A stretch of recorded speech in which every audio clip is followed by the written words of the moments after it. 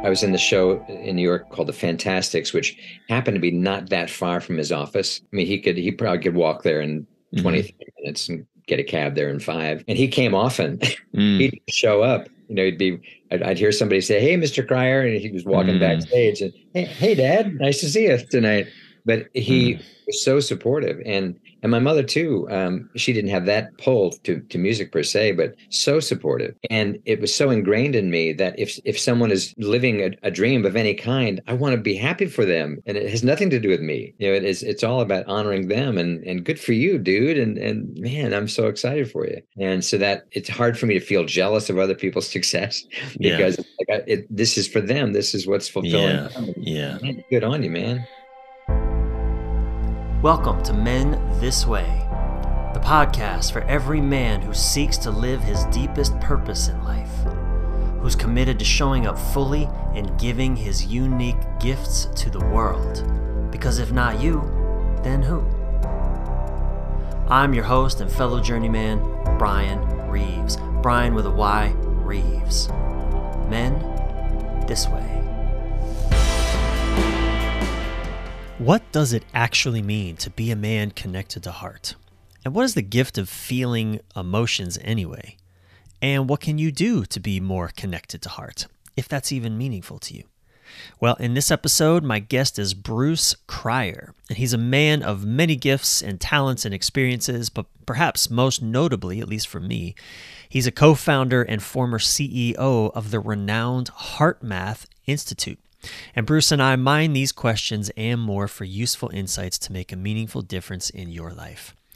In a world of many older men but few true elders, Bruce Cryer is a true wise elder. I met Bruce only recently when our mutual dear friend Preston Smiles introduced us here in Austin. And now, I just mentioned the HeartMath Institute. What I need you to understand is that in the early 2000s, like about 20 years ago, I was working for and with my dad and my stepmom on our way to building a $50 million company that was researching what let's just call the science of energy medicine. And when I stumbled upon HeartMath around that time, I was blown away by the work they were doing, measuring the electrical signals of the heart and studying their relationship to our emotions, our thoughts, as well as to the world and other people around us. What they were doing was establishing a scientific basis by studying the heart in scientific, measurable ways for just how tangibly we are connected to one another through some transfer or connection of energy that exists between us. It was mind-blowing to me at the time. So getting to sit down with Bruce today and getting to know him more in my life now is truly a great privilege and honor. Now, his resume doesn't stop at HeartMath, but really only begins, because since a young boy, Bruce has been a staple in the New York art scene, singing in the choir for Duke Ellington at 15. And by 19, he was playing the role of the boy in apparently the world's longest running musical, The Fantastics. That ran more than 800 performances. He trained at the Oberlin Conservatory of Music, performed in Shakespeare in the Park. He's done television commercials and films and ran a small art business in New York City. And the principles that he developed in conjunction with his work at HeartMath, principles around coherence, health, performance, and leadership, they've been taught to global executives at the business schools of Stanford, Columbia, University of California, Berkeley, and more. And Bruce overcame a life-threatening illness before releasing a new album of songs in 2017 entitled Renaissance Human, which you can find on Spotify. And he's now 13 years cancer-free and almost 12 years living happily with titanium hips. Bruce has lived a rich life and gained immense wisdom in the living of it. And today we talk about what does it mean to be a man connected to heart. We talk about the delusions of what we think that means and what it actually means. We talk about more than just the poetry of it, but what does it look like in the actual body? And based on Bruce's time with HeartMath Institute, which I think is very interesting and compelling. We talk about men coming back to creativity after years of shutting it down. We talk about the gift of feeling everything and what we miss out when we resist feeling. We talk about all that and more. And Bruce also shares simple practices that can help men and women tangibly connect to their hearts in any moment. It's a rich conversation, and I think you'll enjoy it and be served well by it. If you've been listening to the show for some time and you've genuinely been served by these conversations and these explorations, consider leaving a review on your podcast app. Doing so helps this show immensely. I put a lot of time and energy, even money, into this show, and a lot of passion and heart, and I really work hard to create a quality experience for you here.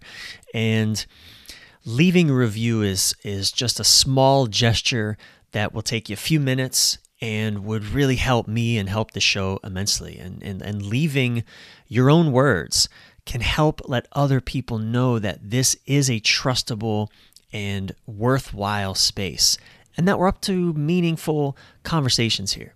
So I'd sure appreciate it. And again, it would help me in the show immensely. Thanks so much. Now, take a deep breath and stay present with me and Bruce Cryer all the way through to the end of this episode of Men This Way. All right, let's dive. Mr. Bruce Cryer, welcome to Men This Way, sir. It is an honor and a privilege to have you on the show. Welcome. Thank you, Brian. I'm delighted to be here. So thrilled for the invite, and look forward to what unfolds over the next few minutes. Yeah, your work. I mean, I'll just start here, and I will have said this in the introduction as well. But your role in helping to bring the wisdom of HeartMath to the world, I was paying attention to back in, 20 years ago, in the early odds. What is how they say it? The early 2000s, when my family was doing some work that your research was really supportive of and helpful for. So it's really, truly, man, it feels like a bit of a full circle moment to be able to sit with you today and talk with you. And I'm really honored. So thank you for saying yes. Thank you. Well, it's a thrill to get to know you and to learn a little bit about your work, your life, your story that brings me here to join with you today. So It's an honor for me. Really. And I've been listening to your music on Spotify. Congratulations on getting those songs released, and how does it feel to return to your artistic and creative roots after a whirlwind lifetime of, as I said earlier, like helping to bring the HeartMath's wisdom all over the world, and as well as all kinds of just fascinating entrepreneurial pursuits? How does it feel to just get back to singing songs and recording music? And it's thrilling. I don't know any other word other than thrilling. Shocking, also, because at the point when I kind of put that on the shelf and then forgot I'd put it on the shelf and forgot it was even an option to take off the shelf. It had been so many years, really. And when the moment hit me, and I think I shared this with you the other time we spoke, after singing Christmas carols with 2,000 total strangers at the Kennedy Center, and this in Washington, D.C., and this insight a voice came basically saying, your singing voice needs to get out to the world again. And that was around 12 years ago that happened. And you were how old at that time? At the time, I was mid-50s, so whatever that was, 58, something like that. Yeah, so mid-late 50s, and here comes the voice. It's time for you to sing again. Right. In the public, not just in your car, like for people to hear you again. Yeah. Not just passing drivers at stoplights. So so that in itself was thrilling and shocking. But then to get into doing this album with these two guys, the brothers Isaac and Torald Koren, who themselves are amazing men, just embody the kind of people that you want to hang out with, and I want to hang out with, how men can be and be fully men. Their full artistic side and strong and beautiful fathers and just amazing men, brothers to me, not just to each other.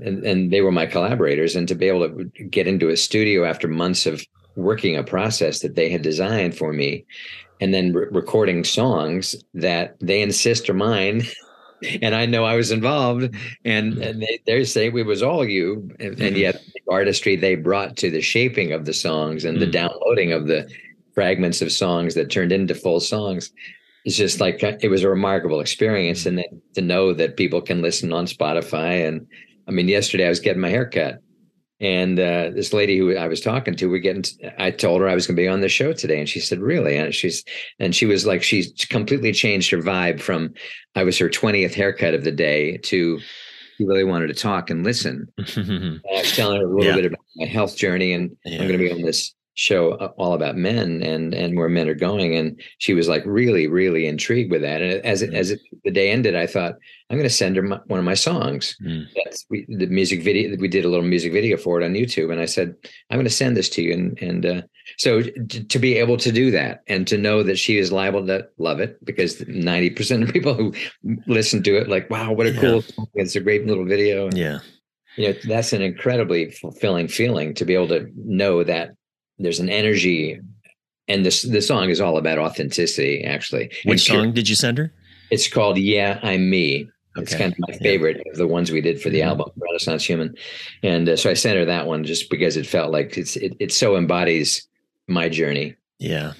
Well, I love songs that are sort of held underneath by piano with a beautiful voice floating on top. And that came through in your songs repeatedly as I listened through to them. And I could hear, I think I heard Gary Malkin's piano. You did. I did on one of Gary Malkin. I'm a big fan. And I know you and him have been buddies for a long time. Gary is the pianist on two of the songs on that album, actually. One that he wrote called Harvest Moon, and another one, Yes, I'm in Love, where I needed him to play it. He just totally knew how to do that song. Yeah, I could feel his music coming through. Gary wrote and produced one of the most inspirational albums I ever heard, Graceful Passages. Yes. A song. How do you describe? I know this isn't about Gary and his music, but I'm just for my listeners. How do you describe what is Graceful Passages? Well, Gary created, with the help of a partner named Michael Stillwater, this remarkable album where he recorded the voices of luminaries in the field of death and dying. Yeah. And some of them were people who were in the midst of knowing they were dying. Most of them just had these incredible inspirational things to say. Yeah. And so Gary recorded the voice, but then he composed orchestral pieces to go under their voices of their. It wasn't an interview. Gorgeous pieces. And it was an 80-piece orchestra at Skywalker Ranch. Yeah. The Lucasfilm, amazing. I've been there in that studio. I've recorded in that studio.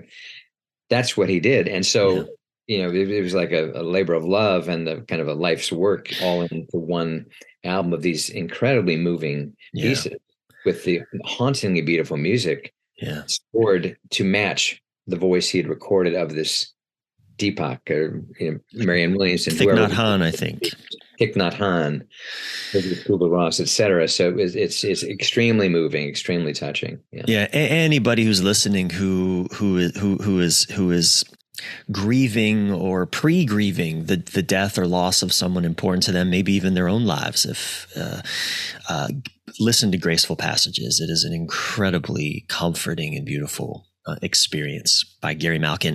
But the reason, it's notable to me is because, again, Gary Malkin contributes to your music, and the two of you together, it really creates something beautiful. So I just wanted to acknowledge you, Bruce. I know, especially as a man, I mean, we talked about this when we met at the coffee shop a month ago or so. We talked about men and creativity and I think it's interesting, a lot of men really hunker down in life. Somewhere late teens, early 20s, they start to hunker down, to contract in their bodies, to just get the job done. At least the good men, the so-called good men, right? Contract in their bodies, hunker down, do the work, do all the things they're supposed to do, and hit 50 and feel dead inside. The creative life extinguished for so many men. Exactly. And that you are, how old are you now? How exquisitely aged are you, as I like to say? I'm a 69. I'm 69. It's a good year. That's a good year. It's a fine year. Fine. And here you are again, and you're returning to your, in your creative body. Yeah, It's very just, I much. think it's an inspiration for men. Well, I had the gifts of two highly creative parents who didn't pursue creative careers per se, but never lost their love of beauty and their love of artistic and musical expression. My father was a brilliant singer, could have been an opera singer. He was so good when he was young, but that was not a career option for a farm boy from Ohio during the Depression. Mm. So that he became a Yeah. dad and then worked Yeah. in the life insurance industry, Mm. got transferred to the New York home office and commuted into Manhattan every day for 35 years. And Wow. but doing the solid dad thing, and had Yeah. 5 sons on top of it. And so that was a lot to look after and provide for. But he had this lovely balance of weekends were tending to his gardens, his rose gardens. Mm.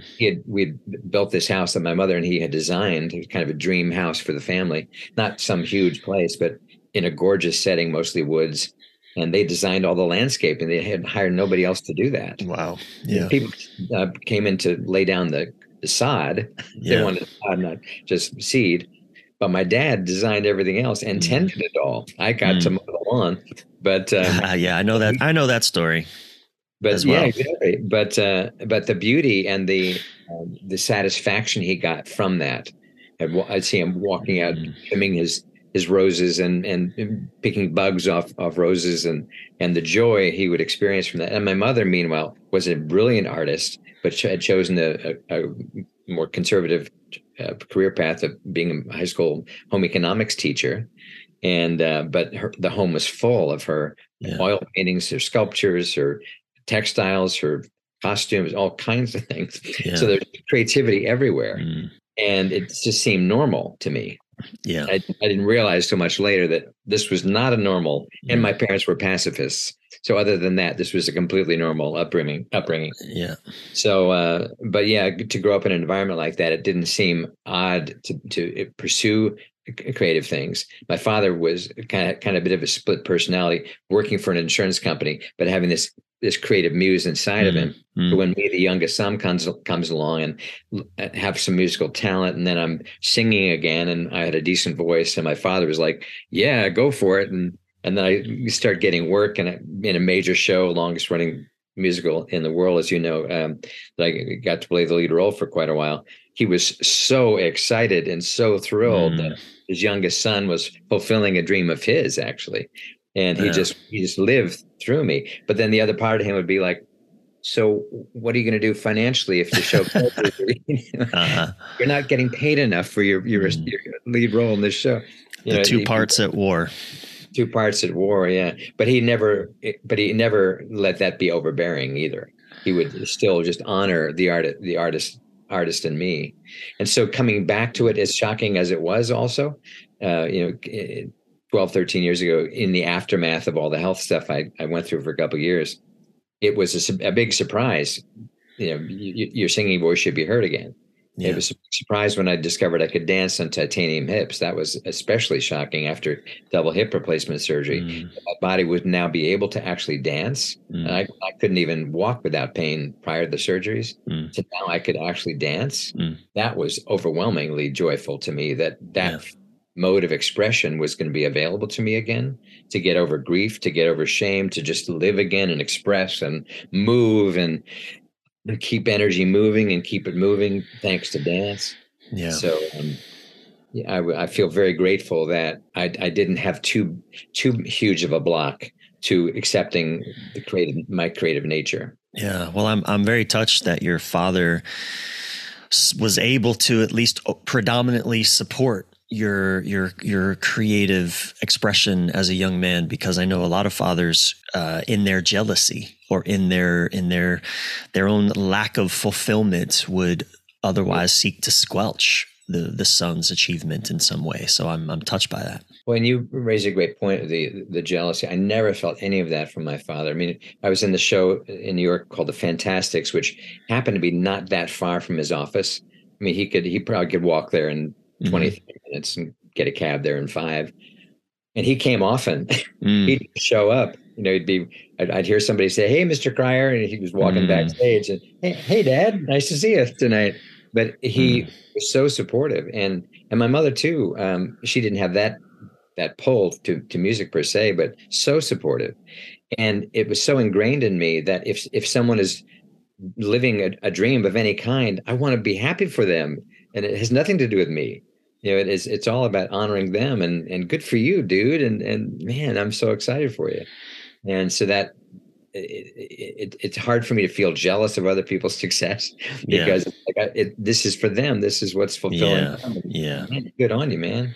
I think that's such a beautiful thing that we men can and I say must learn to cultivate the ability to celebrate. That's one of the things that we do in my men's groups that I run is we intentionally have celebration time where we celebrate each other's successes, whatever those may be for a man. I think that's so important to cultivate because I think we live in such a spirit of competition. And I love competition. I love competing. But when I only live there, I suffer. Yeah. And everyone else suffers, and I feel disconnected from everyone around me. And so, that's a really beautiful practice. And I feel like you're answering a question, Bruce, that I ask a lot of my guests to help our audience get to know them more. That question about tell us a significant event or experience in early life that played a fundamental role in shaping you as a man. I feel like you're answering that question.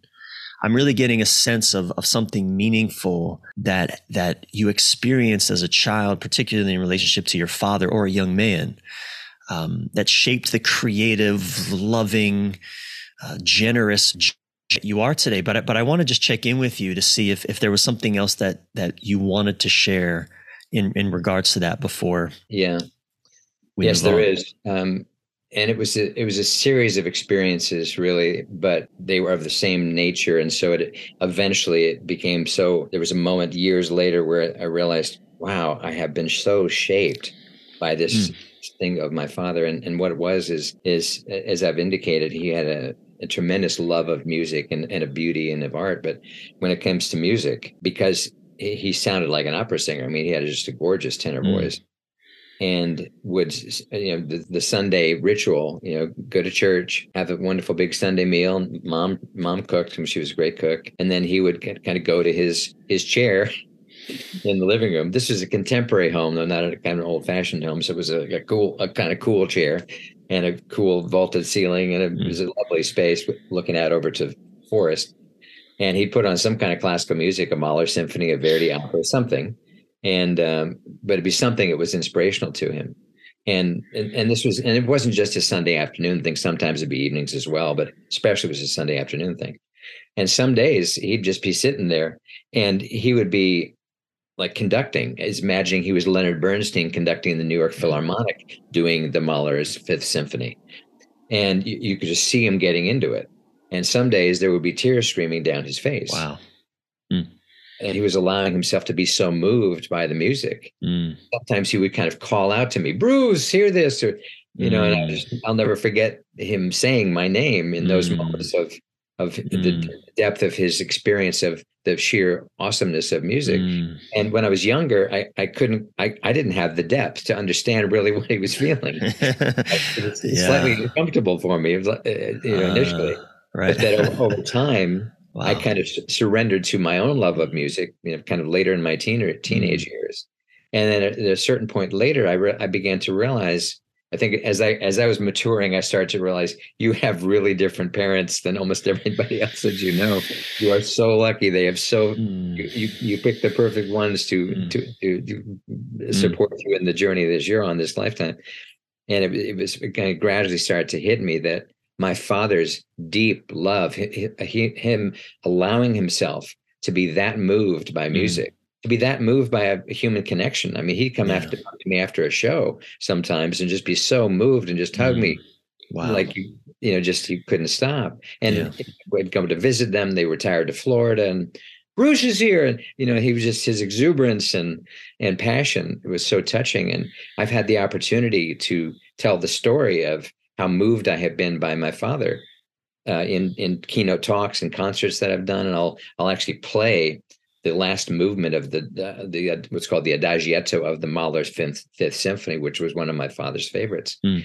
And it's this very kind of it's the final movement, so it starts off sort of slow and very deep and very gradually shifting the deep dark colors, not heavy, but just very moving. Like this is moving. So I'm sitting there as my father would sit in his chair in our home in New Jersey on a Sunday afternoon. I just, with my eyes closed, just be conducting as this music, this beautiful, gorgeous symphony is playing behind me. And as the music starts to build, my movements start to build. And before long, I'm conducting. And then I stand up as Bruce, not just as my father anymore. And it turns into almost a dance with the music, because I'm a dancer, I'm not a conductor.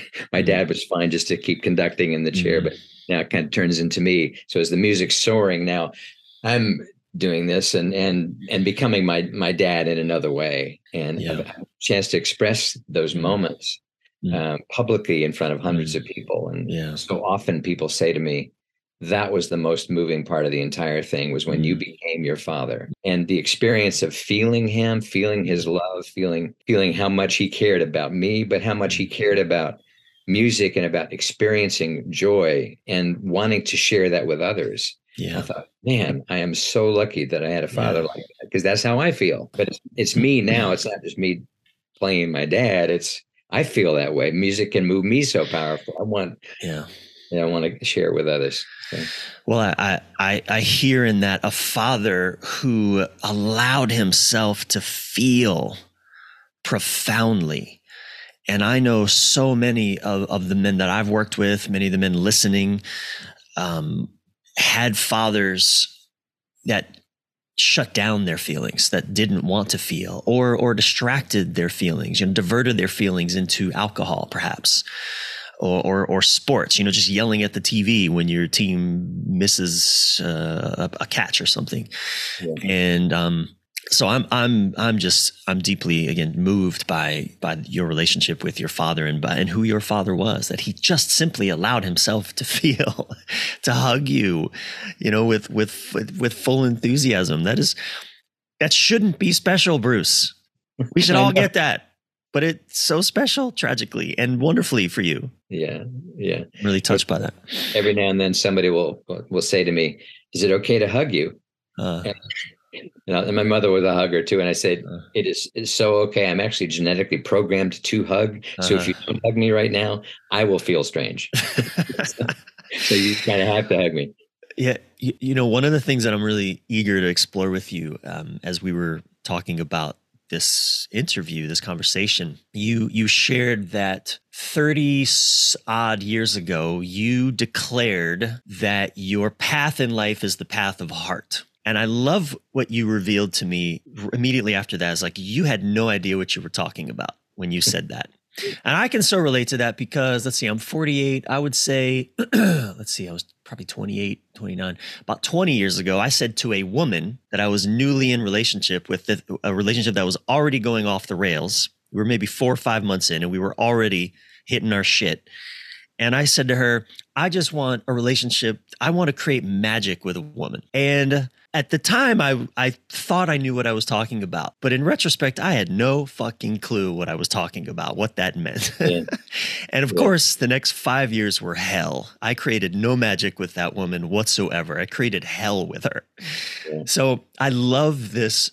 I'm really fascinated to track your journey. I've written a lot, in my own work about like being a man connected to heart. And so I'm really eager to explore that through your experience, your insight, having declared this clarity, having had this clarity, like that's a good thing to be a man connected to heart, live a path of the heart. And at the same time, in retrospect, not knowing what you're talking about. So here's my question. This is sort of a two-parter to launch us off. What did you think you meant 30 years ago? And what do you know now about what you said 30 years ago? Does that make sense? My question? Yeah. Sort of two-parter? Yeah, for sure. Well, I think one way to put it is kind of like declaring anything that you think you want to be in life. Like when I said to myself, I want to be an actor, there was the vision of the actor was all the incredible parts, right? It was like the fame, the joy of audiences applauding and laughing. and The great constant roles, the amazing great roles, roles and and all his yeah. accolades and all the rest, and that's what draws you to Mm, anything, really, mm, right? mm, In the case of the heart at that point, and this was as this HeartMath organization was starting, and we were in the formation stage. We didn't have we didn't even call it HeartMath yet when this realization was coming from me, but it became so clear to me that I'm supposed to be on this path about the heart. I'm a man of the heart. mm, And what my sense of that was it was all going to be about love, and this would mean mm. I would be dedicated to love, and that sounded great. Sounds Like, great. what's it, what what could be the downside with that, right? Who doesn't want that? Who doesn't want that? Yeah. Exactly. But it also felt noble. It felt like I found a higher purpose in my life. This is, there was some sense that maybe it wasn't going to be all roses and unicorns, but I was mostly motivated by this sense of I've found my direction. And this isn't weird for me. It's not like I've not been a man of the heart and now I'm kind of trying something completely new. I always felt like I was a generally pretty loving, caring, receptive guy. I wasn't like crazy weird. But so the sense was definitely this was a positive path that would be Mm-hmm. helping the world, let Yeah. alone me in the process. Mm-hmm. And so then the second part, what is it in reality?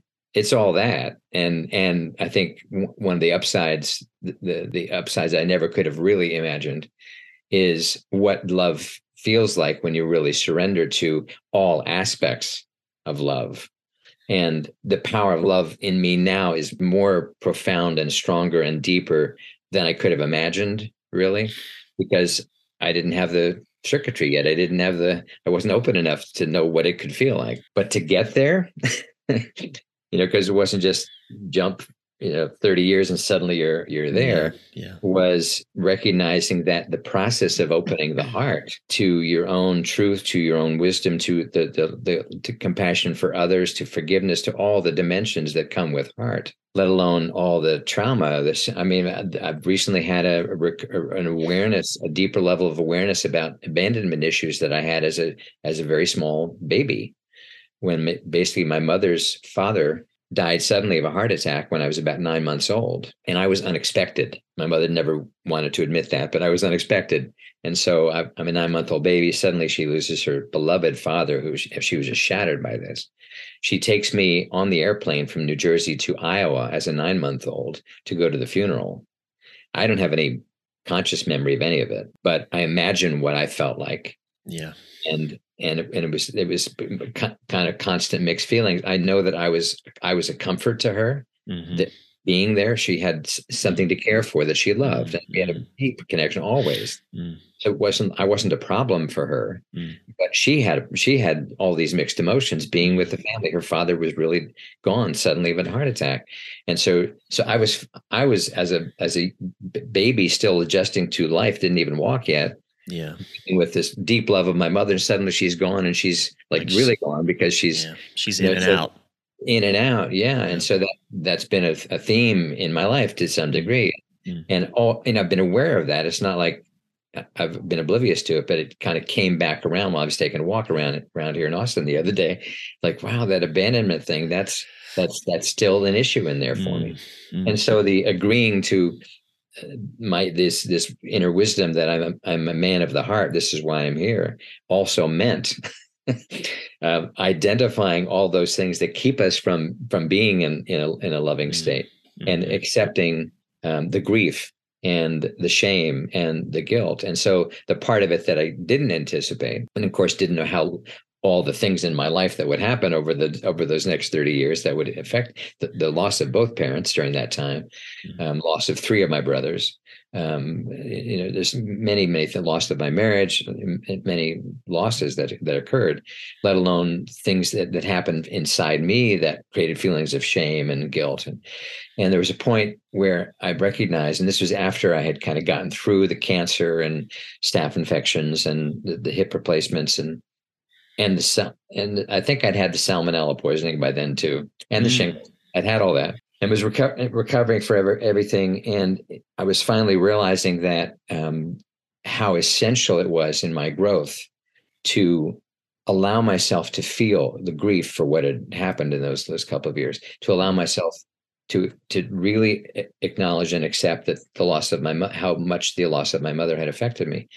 She had been declining with Alzheimer's for 10 years. So she cognitively was gone from us 5 years before she finally passed. So I could not connect with her at all on mental levels, on cognitive levels. You lost her before she was gone. We lost her before she was gone. So we'd all had to sort of make peace years earlier that no, she will never again remember she had you, never again remember she was married, never again remember who you are.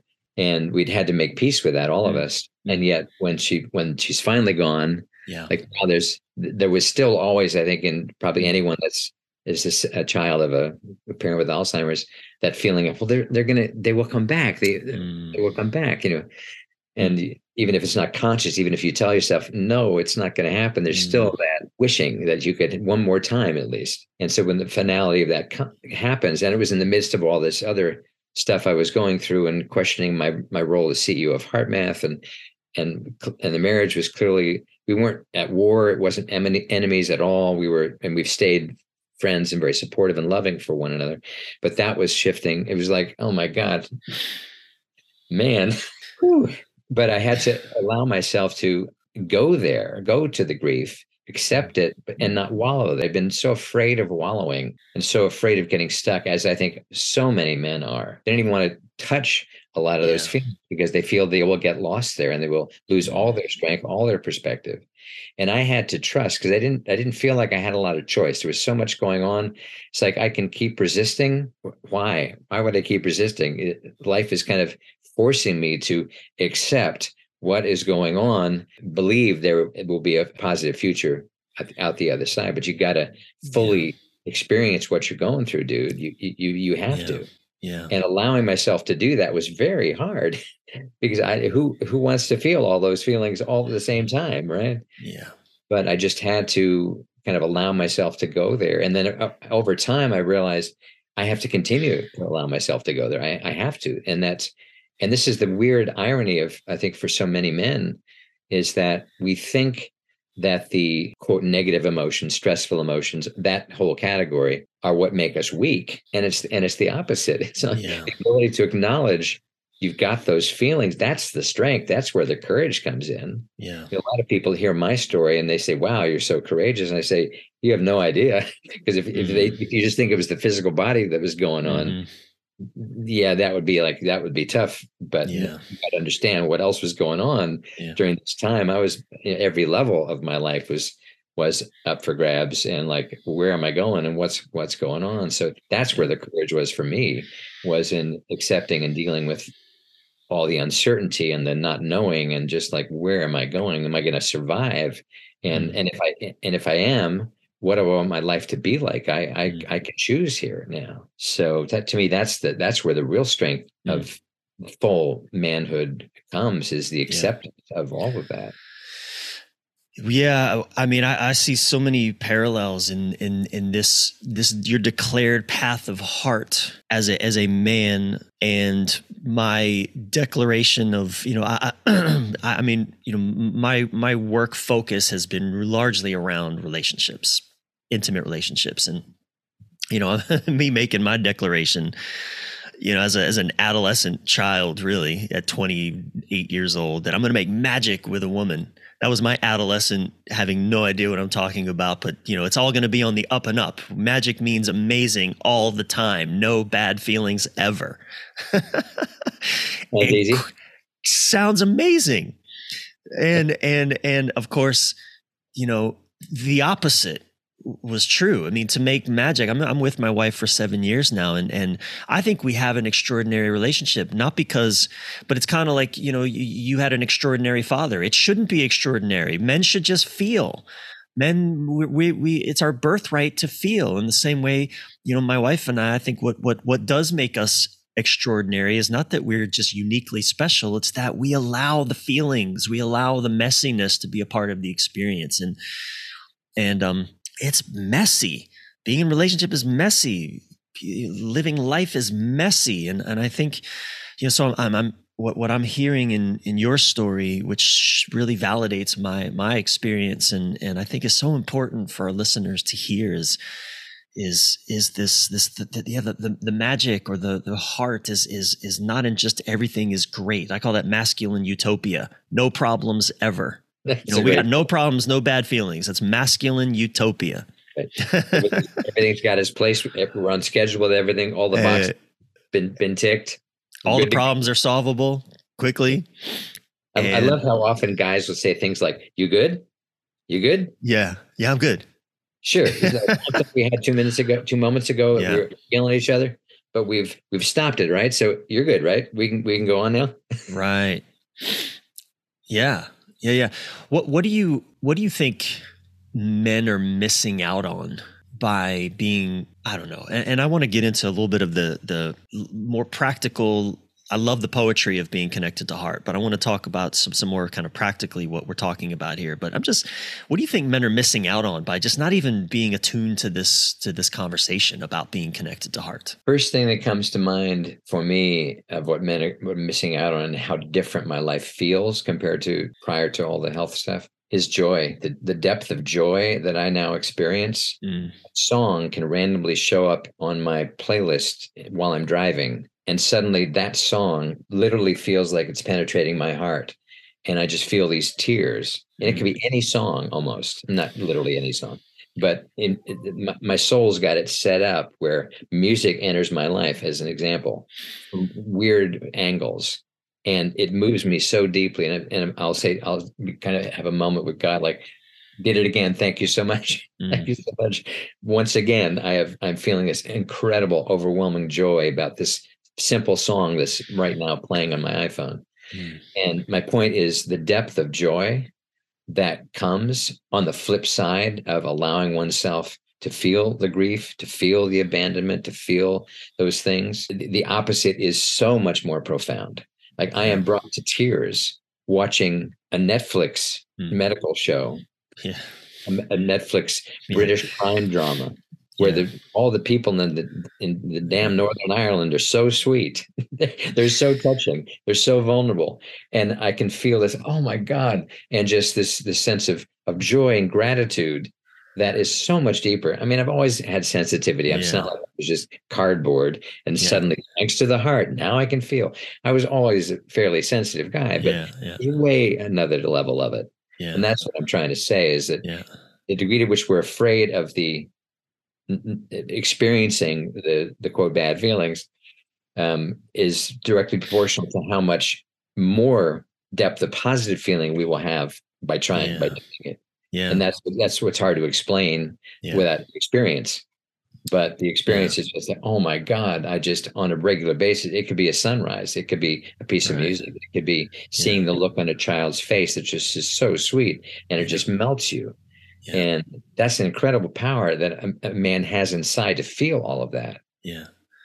And Have you seen or heard about the show The Last of Us on HBO? No, I've heard of it, but I've not seen it. So The Last of Us, particularly episode 3, that's the one everyone's talking about.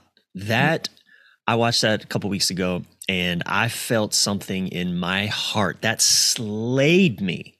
That, if any men listening, watch The Last of Us, and when you hit episode 3, if that doesn't slay you, you got problems, buddy. Like that. So I'm curious, Bruce, to when you get around to watching that. It is. My wife's not into these sort of apocalyptic end of the world shows, and The Last of Us is based off a video game that's a master. I played the video game. It's incredible storytelling, and the HBO special. A lot of times, video games turned into movies are just stupid. They're horrible. They have done a masterful job of telling a whole new version of the story, in a sense. And my wife got enraptured. She got drawn into that episode 3. She was kind of cleaning in the kitchen a little bit and doing dishes, and she started to pay attention, and next thing I know, she just stopped everything and just watches for the next 45 minutes, and we both were just sobbing, and I was so grateful for that capacity to feel. Exactly. And even as a man, it's still scary for me. There's still a voice in my head that says, don't do it. don't cry, don't do it. My wife wants me to cry. She loves it when I cry.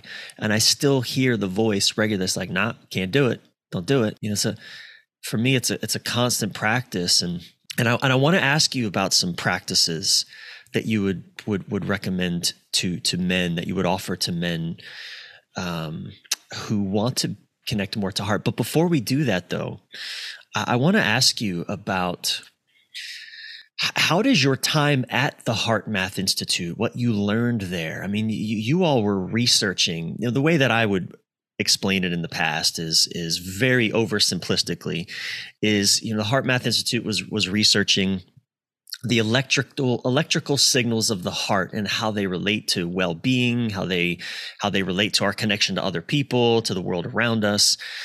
But I'm really curious, and I don't know if I'm sure you'd have a completely more interesting explanation than that. But what I'm really curious about is how do you reconcile, like, what is being, like, how does your time at the HeartMath Institute inform you on this sort of poetic mystery of living connected to heart? Does my question make sense? You kind of get what I'm... Yeah, absolutely. Well, number one, it's always in me. When I get interviewed for articles or podcasts, it's always a question that comes up. I'm talking about it all the time. I still coach people around it. So it's something that, even though I kind of formally left the leadership of the organization in 2011, I never stopped. And it'll always be a part of me, because how I relate to the world is so informed by all that we learned about how the heart actually functions on multiple dimensions within the human system, but also simple tools to access its power. So I continue to practice the one of the most basic of all the HeartMath tools. Focus your breathing through the heart. They call it heart focused breathing. Clever name. Heart focused breathing. You're just breathing in through your heart for about 5 seconds and breathing out for about 5 seconds, and just continue to do that for a little while. And that practice is extremely stabilizing when there's turbulence emotionally going on. It's very calming. It also can just put you in touch with a softer part of your heart. So, but part of what I also love, and yesterday I was on a call to this senior airline executive over in Dubai, actually. And as I was talking about some of the dimensions of the heart that are so still exciting to me, and I've said the words about it 5,000-6,000 times. It's not like a new idea, but it's still so exciting to me, because what the heart is sensing and communicating throughout the body and even outside itself to other bodies, to other humans, is very profound. So what continues to motivate me about the years I spent with HeartMath was just how profound the lessons of the scientific elegance of what the heart is actually doing inside us. So as a man of the heart, not knowing really what the fuck I was saying when I said that, but feeling deeply committed in my soul that is me. These are not, superficial words that I'm uttering. To then be part of an organization that was discovering more and more things, discovering in the sense of Western scientific discovery, not true discoveries, because many cultures for thousands of years had revered the heart in ways that predated science's ability to understand it. 5,000 years ago, it was understood in Chinese medicine that there were silk threads between the heart and the brain. 5,000 years ago, that was written about. Now we know that's the vagus nerve and the autonomic nervous system. Yeah. That's really there. It's wild, yeah. 5,000 years ago, they had language for that. Yeah. So we didn't discover a lot through HeartMath, but we gave Western scientific validation, which is incredibly valuable, right? So it's kind of always alive in me, because there were so many understandings of depending upon the emotional state that I'm in. I know, because I've studied it and taught it forever, all the different things that are happening in my body. If I'm stuck on a stress jag for whatever reason, and often, I think a lot of times men, women too, can get stuck feeling something's really unfair, right? So stress is because of how unfair this is that's going on. I can't believe they did that to me. And I went through a year of I can't believe I'm in this situation in a job that I've been in. Yeah. It's been getting relieved little by little. I've been getting vindicated step by step in the process, but it was a year of like, this was so unfair, and that's a debilitating kind of stress. And at the same time, I knew, dude, here's the deal. Yeah, it was unfair. Yeah, it was ridiculous. Yeah, everybody's acknowledging that now, but you were still the one aging yourself by hanging on to that, to whatever degree you were still hanging on. And that was part of the beauty of HeartMath's research, was just a simple stress reaction of any kind, any time of the day, begins a cascade of about 1,400 biochemical events in your body just by that reaction you have to the alert that comes up on the phone while we're having our interview. Right. Mine's on airplane mode, so I'm not getting interrupted. Yeah.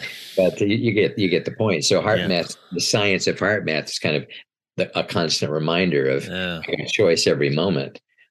And I can have more awareness of you're off the path of the heart right now, dude. You're in little resentment mode right now. You're into like, I'm going to show her kind of vibe. Well, what good is that? And it's not. So the HeartMath research has been a terrific inner guidance system. Right? Remember what you're doing to yourself right now. Yes, you're justified to feel how you're feeling. Yep, right on, cool. Yeah, and you are aging yourself the longer you hang on to this.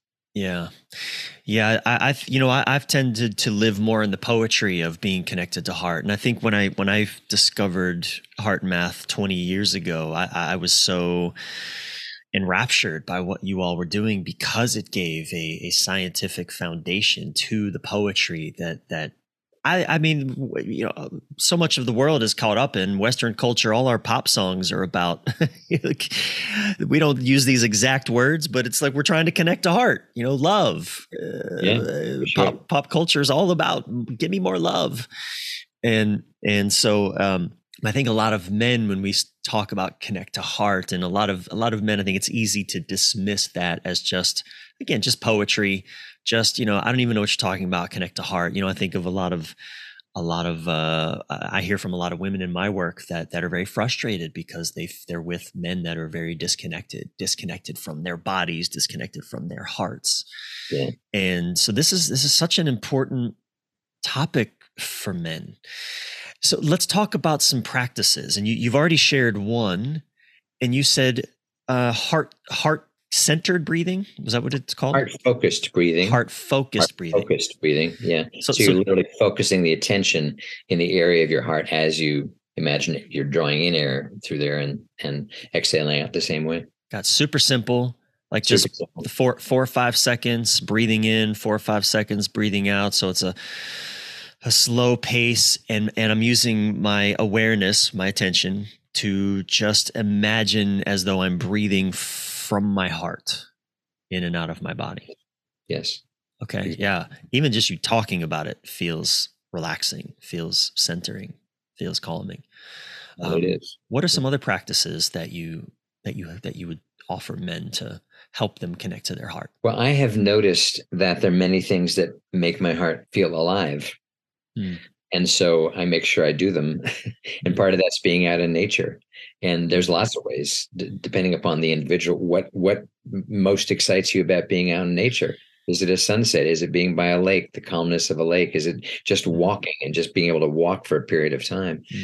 And connecting to your heart doesn't mean you have to be feeling this incredible sense of, oh my God, the magnificence of nature. I mean, I feel that way often. I didn't used to. So that is possible, but that's not the point. That you've got to be kind of stepping outside and, oh my God, just overcome with the utter majesty of. But if you give it a shot, you might actually have feelings like that, and then you feel incredibly strong, actually, because you feel like I am connected to the magnificent universe. Yeah. I'm a man in a magnificent universe. What's more empowering than that? Instead of feeling at war against the universe or against life, you're empowered by it. So being out in nature. I'm thinking of your father in his garden. Exactly. He's selling insurance all day. Imagine, and I think a lot of men get caught in this, selling insurance all day, come home, sit in front of the TV, grab a drink, sit in front of the TV, or watch sports, or go on the internet, and we're just contributing to our deadness. And I think I see your father coming alive in his garden and in his music. So that's a great suggestion. Yeah. I mean, I am I do a lot of photography of nature, whether that's sunrises, sunsets. I'm kind of known. Some people call me Sky Man, Cloud Man, because I'm posting a lot of gorgeous Mm-hmm. Austin sunrises right now, or Mm-hmm. whatever. But I also feel very motivated to share anything that moves my heart, to share that with others, Mm. whether that's a poem. We talked about competition earlier, and um, how you anything that makes you want to compete, you kind of enjoy doing that, and that is a very powerful drive for a lot of men.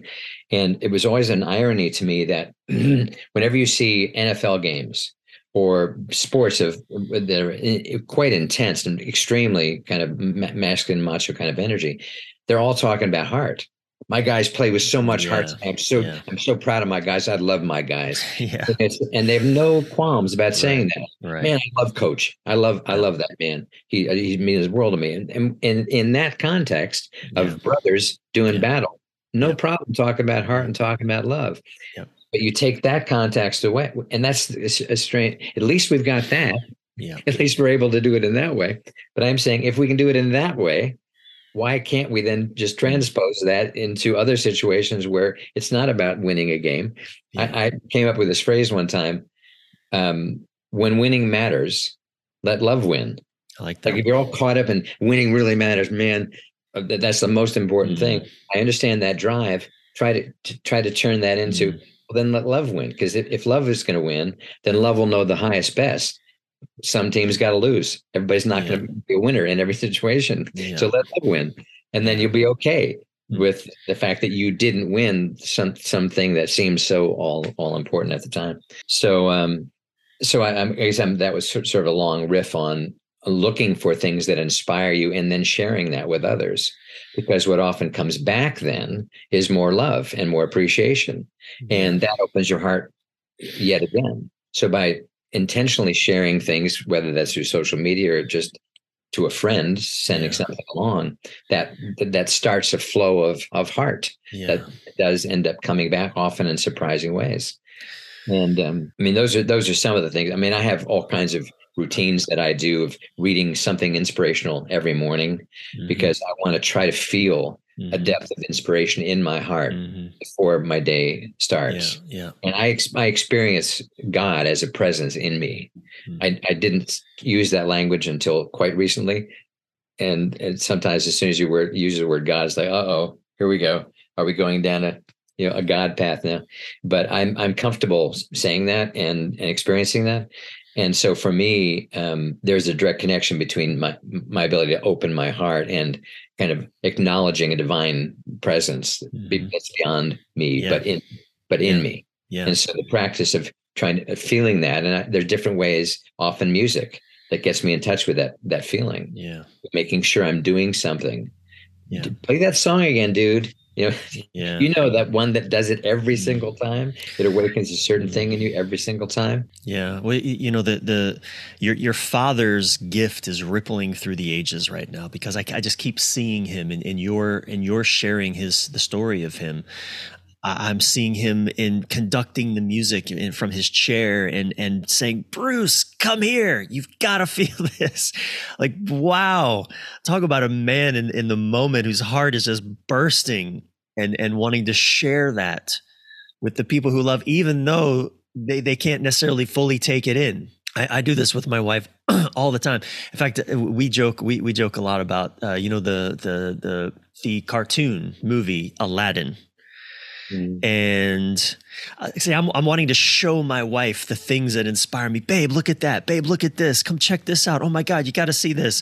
Like, look. Like, get on my magic carpet ride. I want to show you the world. This is the whole song. I will show you the world. It's like the masculine wanting to bring along the feminine into, I don't know if that's the right phrasing of it, but there's something magic about wanting to bring the world around me into what is inspiring me, and there's a little bit of heartbreak when my wife is like, "Don't bother me right now, I can't take this in. Stop telling me to look at everything." But even opening to that little disappointment, that little sadness is a beautiful part of my own heart practice. It is, and that's a fantastic example, because that is the flip side of the sharing, isn't it? Because sometimes you don't get the thing coming back at all, and then you can either be, oh, that's so unfair, right? tearing my heart. I'm doing the very thing that all women want men to do, and yet I get it. But then you can also go to the place of, if you really cared about her world, this could be a real interruption for her. This is not the right timing. Timing is everything. So yes, it's the timing for you. Yeah. That doesn't mean it's automatically the timing for her. So it's really cool that she's not accepting it right at this second. That doesn't mean she's rejecting all of you. She's just saying right now, back off. Thanks. Right now, no. Okay. All right. Bruce, there's so many more questions that I have for you. And I'd love to do this again at a future date. There's just so much more to explore with you. I really enjoy talking with you, and we're just scratching the surface of the wisdom and insights that you have for men. So, but I'm aware of time, and I just have a few more questions for you to wrap up. And would you do this again with me someday? Love to, man. Absolutely. Great. Love to. Yeah, I think definitely have to do it. Part two. You're excellent to talk with. Thank you. I mean, it's fun. I connect with you super easy, like when we first met, and it's very, very satisfying for me talking with another guy who's as aware of yourself, but also of men in general, and whose mission is to help in these ways. And it's really very warm, and feels fantastic to do this with you. Thank you. I received that fully. Thank you. Thank you. So let's see. We'll just a couple more questions, and I guess we'll go this route. So we've just had a really rich and varying conversation. But I'm curious, what's one key insight? We'll go with this route. What's one key insight that you would want our listeners to leave with from this conversation that you believe could make a meaningful impact on their lives because it has in yours? I think how I would summarize part of what we talked about earlier was that in acknowledging all the colors and dimensions of what each person is, all the joys, but also the grief, the fears, all that, appreciating, surrendering, being vulnerable, and ultimately celebrating all of those dimensions, that on the other side of that, the reward for the courage to accept, especially as a man, those parts of ourself that society doesn't want us to accept, let alone express. But the upside of that, the reward for that, is a depth of heart, a depth of compassion, a depth of ability to be aware of self, but also of others, to be more sensitive to the world and the responses and what others are going through. I think I'm way more conscious, even when I feel frustrated by someone's behavior, of reminding myself now, in these days where I've had to accept dark parts of myself, that I have no idea what another person is going through. They could be exhibiting behavior towards me that feels so horrific. Somebody recently was terminated in a job that I was happy to hear on one level that the person was being terminated. But when I got the news, I said, I'm relieved that this is happening, because this was not helpful for me and my work. But I take no joy in hearing about this termination. I have no idea what this person's world is now like as a result of this, what reaction this has caused in her family, what was going on in her life that led her to behave in the way she was behaving over and over and over again. I don't know. So I have to be humble that I don't have any idea really what her life was like. And so I can go to that awareness much more frequently now, because who knows all the things that I have been dealing with? Who knows? A handful of people that would know me well enough to know all that I have gone through. So I think that humility and compassion is so wonderful to have that. It releases you of so much. Just when you want to wring that person's neck, because how can they, like, wait a minute, dude, you have no idea what they're going through. No idea. And be humble, be compassionate, be loving, and see where that takes you. That's beautiful. So I just feel like there's it's not just we need to clear that stuff up, the trauma that yes, we do, but the power that's released for good, for love, for connection is indescribable until you experience it. But it's great. Yeah. Beautiful. And it's continuing to work. It's like, as I said, I was just 2 days ago walking around the park here, and something about abandonment hit me. Like there's another level to go, even though I'm very conscious of that part of my life and felt like I've done a fair amount of work. And there was no question that I felt like there was anything intentional done towards me. I wasn't abused at all. But that didn't mean a 9-month-old baby wasn't deeply impacted emotionally by what was happening. Through no fault of anyone. But it's my responsibility now to heal whatever still needs healing. All right. Thank you.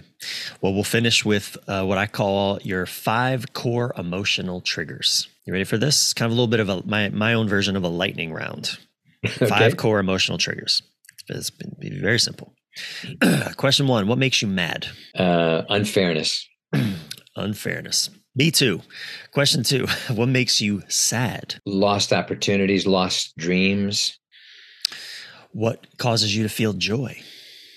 Music, sunshine, love, connection. What causes you to feel fear? Believing I'll be abandoned. Believing I won't, that I don't have enough. Yeah. And the final one, and this is a sort of dealer's choice, what causes you to feel either shame or embarrassment, or that just makes you want to hide from the world? Feeling like I should have accomplished more by this point in my life. Oof. Yeah, I know that one. Wow. Well, Bruce, again, such a pleasure and privilege to talk with you and to have you on Men This Way. Before we conclude, please tell our listeners where they can learn more about you and what you're up to. Well, one advantage of my last name, which is Cryer, is that I don't have a problem in general with crying. And so I've learned to embrace my last name. I am my last name. And I use my full name everywhere. So my website is brucecryer.com, Facebook, Bruce Cryer. I think I had a hacker got in, so I think it's Bruce Cryer 151. LinkedIn, Bruce Cryer, Insta, Bruce_Cryer. So great. I'm in all those places. I've got a YouTube channel called Renaissance Human. But I'm out there. But my name basically is just Bruce Cryer is the way to find me. Amazing. Bruce, again, thank you so much. I've really enjoyed this, and I know that our listeners are going to get a lot out of this as well. Well, thank you for doing this. I really appreciate it, Brian with a Y. You've got such a beautiful essence. Thank you. You embody so much of what to me is the man of the future and the man that we can be now. And I really honor all that you're contributing every day with every breath that you're taking. And I feel privileged to have spent this time and to know you. And I'm thinking I want to hang out again. You know, we're not that far away from each other right now. I'd love to do another coffee at whatever. I love to hang out some more. People like precious. I'm so in, and thank you, especially coming from a true elder. Your words mean the world to me because I rarely hear that from older men.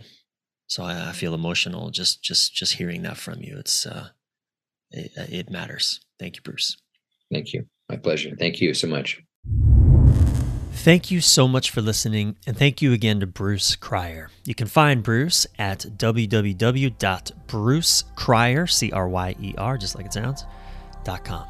Of course, that link and any additional resources will be in the show notes at brianreeves.com. It's Brian with a Y, reeves.com/mendthiswaypodcast. And again, please go write a review of this podcast right now on your podcast app. Doing so helps me immensely, and it also helps other people realize this is a trustable space. I deeply appreciate it. And don't forget to subscribe yourself while you're at it. I'm your thriving life and relationship coach, Brian Reeves, Brian with a Y, Reeves. Until soon, keep your head up, your breath relaxed, and your thoughts inspired.